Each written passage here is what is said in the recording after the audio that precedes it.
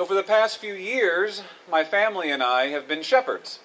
We've raised a small flock of sheep. We decided to do that when we purchased the land that was next to our property when our neighbor passed away. And I wasn't too thrilled at the prospect of having a couple of extra acres to mow, so we got sheep instead. It's much more fuel efficient than a lawnmower.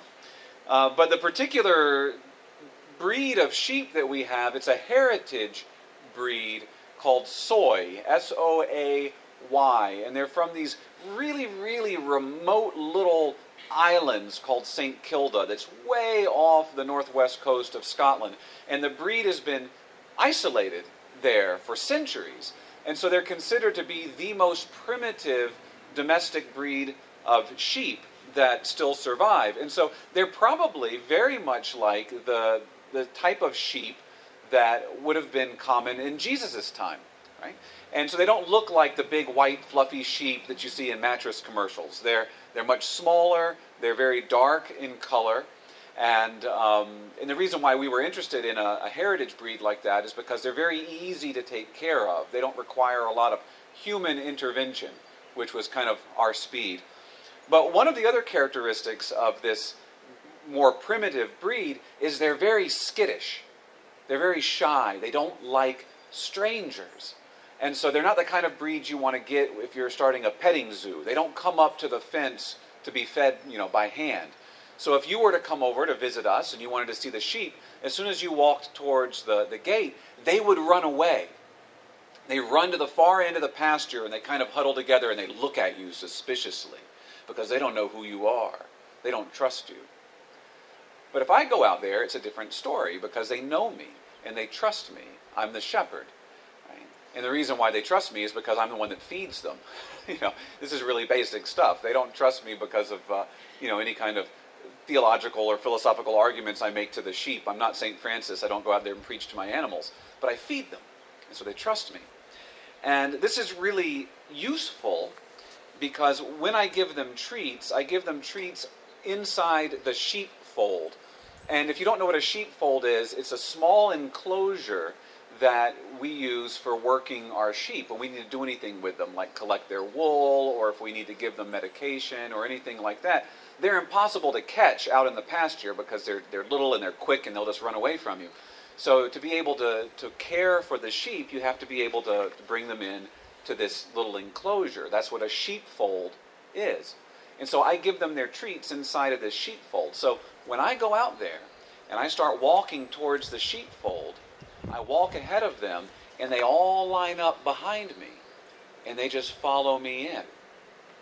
And that's a very useful thing to be able to do. And they only do that because they know me and they trust me.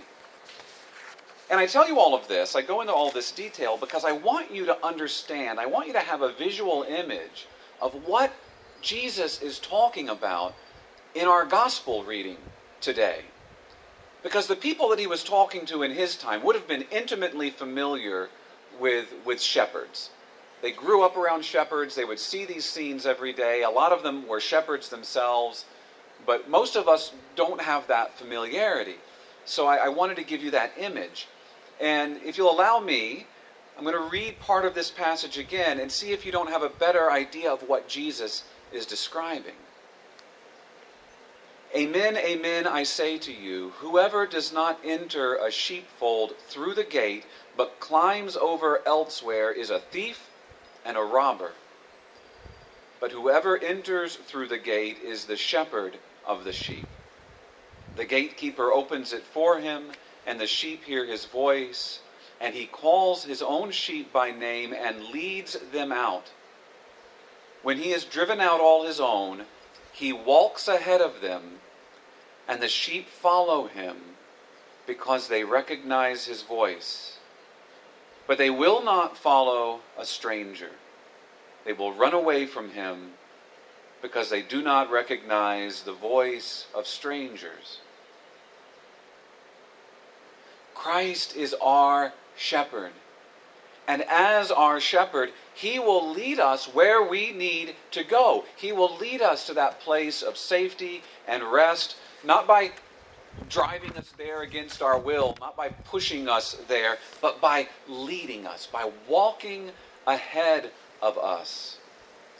He goes before us, and we are meant to follow him. Just like my little sheep follow me into the sheepfold. And for the same reason, because he's not a stranger, because we know him and we trust him. And more to the point, because he feeds us. He feeds us. Now, how does our shepherd feed us? He doesn't feed us grass and hay. He doesn't feed us with ordinary food. But our good shepherd feeds us with his own flesh and blood. His own flesh and blood. And how do we know that he feeds us with his own flesh and blood? Because he tells us. He says, my flesh is true food and my blood is true drink. But how can this be? That our shepherd gives us his own body and blood to eat. Again, Jesus tells us. At the Last Supper, he takes the bread and he blesses it and he breaks it. And he says, this is my body. This is my body. He feeds us in the Eucharist, which is exactly how the disciples on the road to Emmaus recognized him in the breaking of the bread and that great reading that we heard last Sunday. And where do we receive this Eucharist? Where does our shepherd feed us? Within the sheepfold, within the church. These things might be mysteries, my brothers and sisters, but they're not secrets.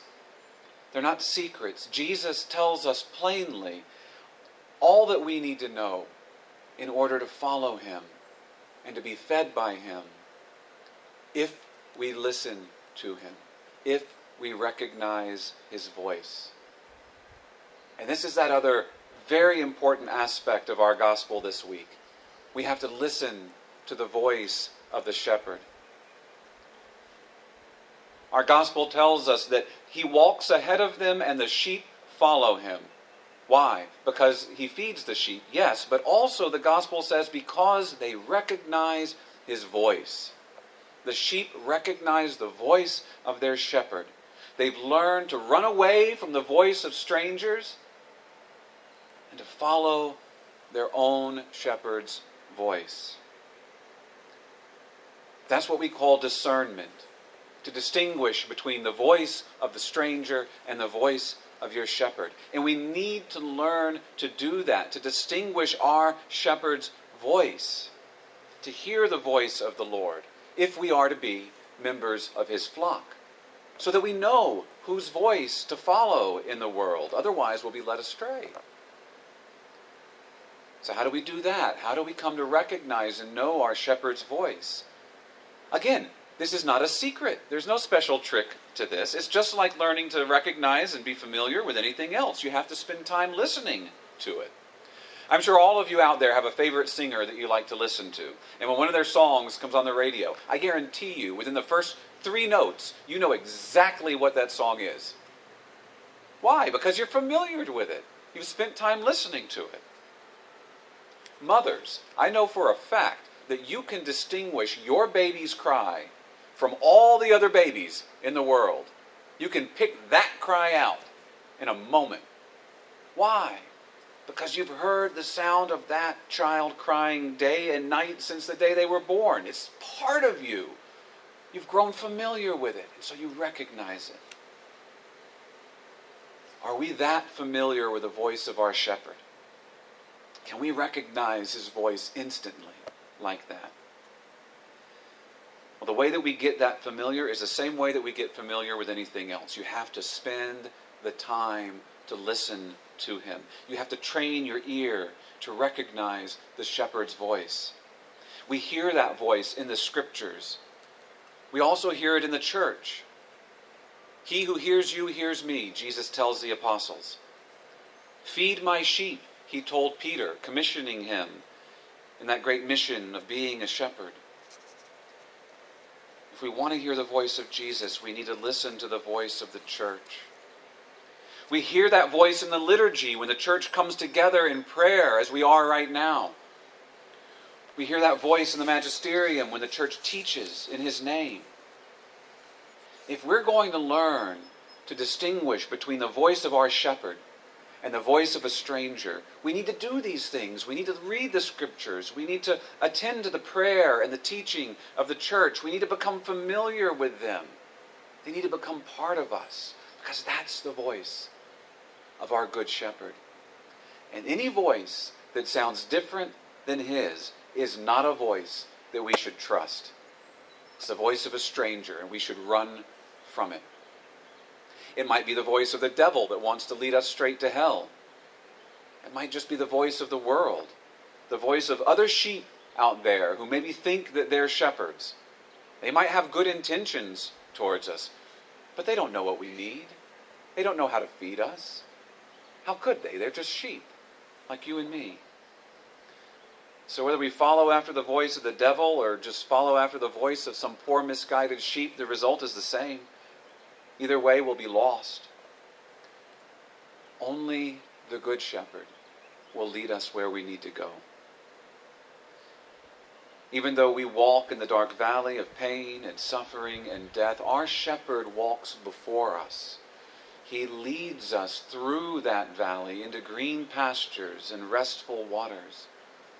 He spreads a table before us, a banquet where he feeds us with his own body and blood. All we need to do is follow him as he walks ahead of us. But look at where he's going, you might say. I don't like where he's going. That way leads to persecution and to suffering and to death. Why should we follow him there? Because that's also the way to resurrection and eternal life. Jesus walks ahead of us through that pain and suffering to show us the way to eternal life, to show us that he himself is that way. He's not only the shepherd who leads us into the safety of the fold, but he's the gate through which we must enter. Whoever enters through me will be saved, he says.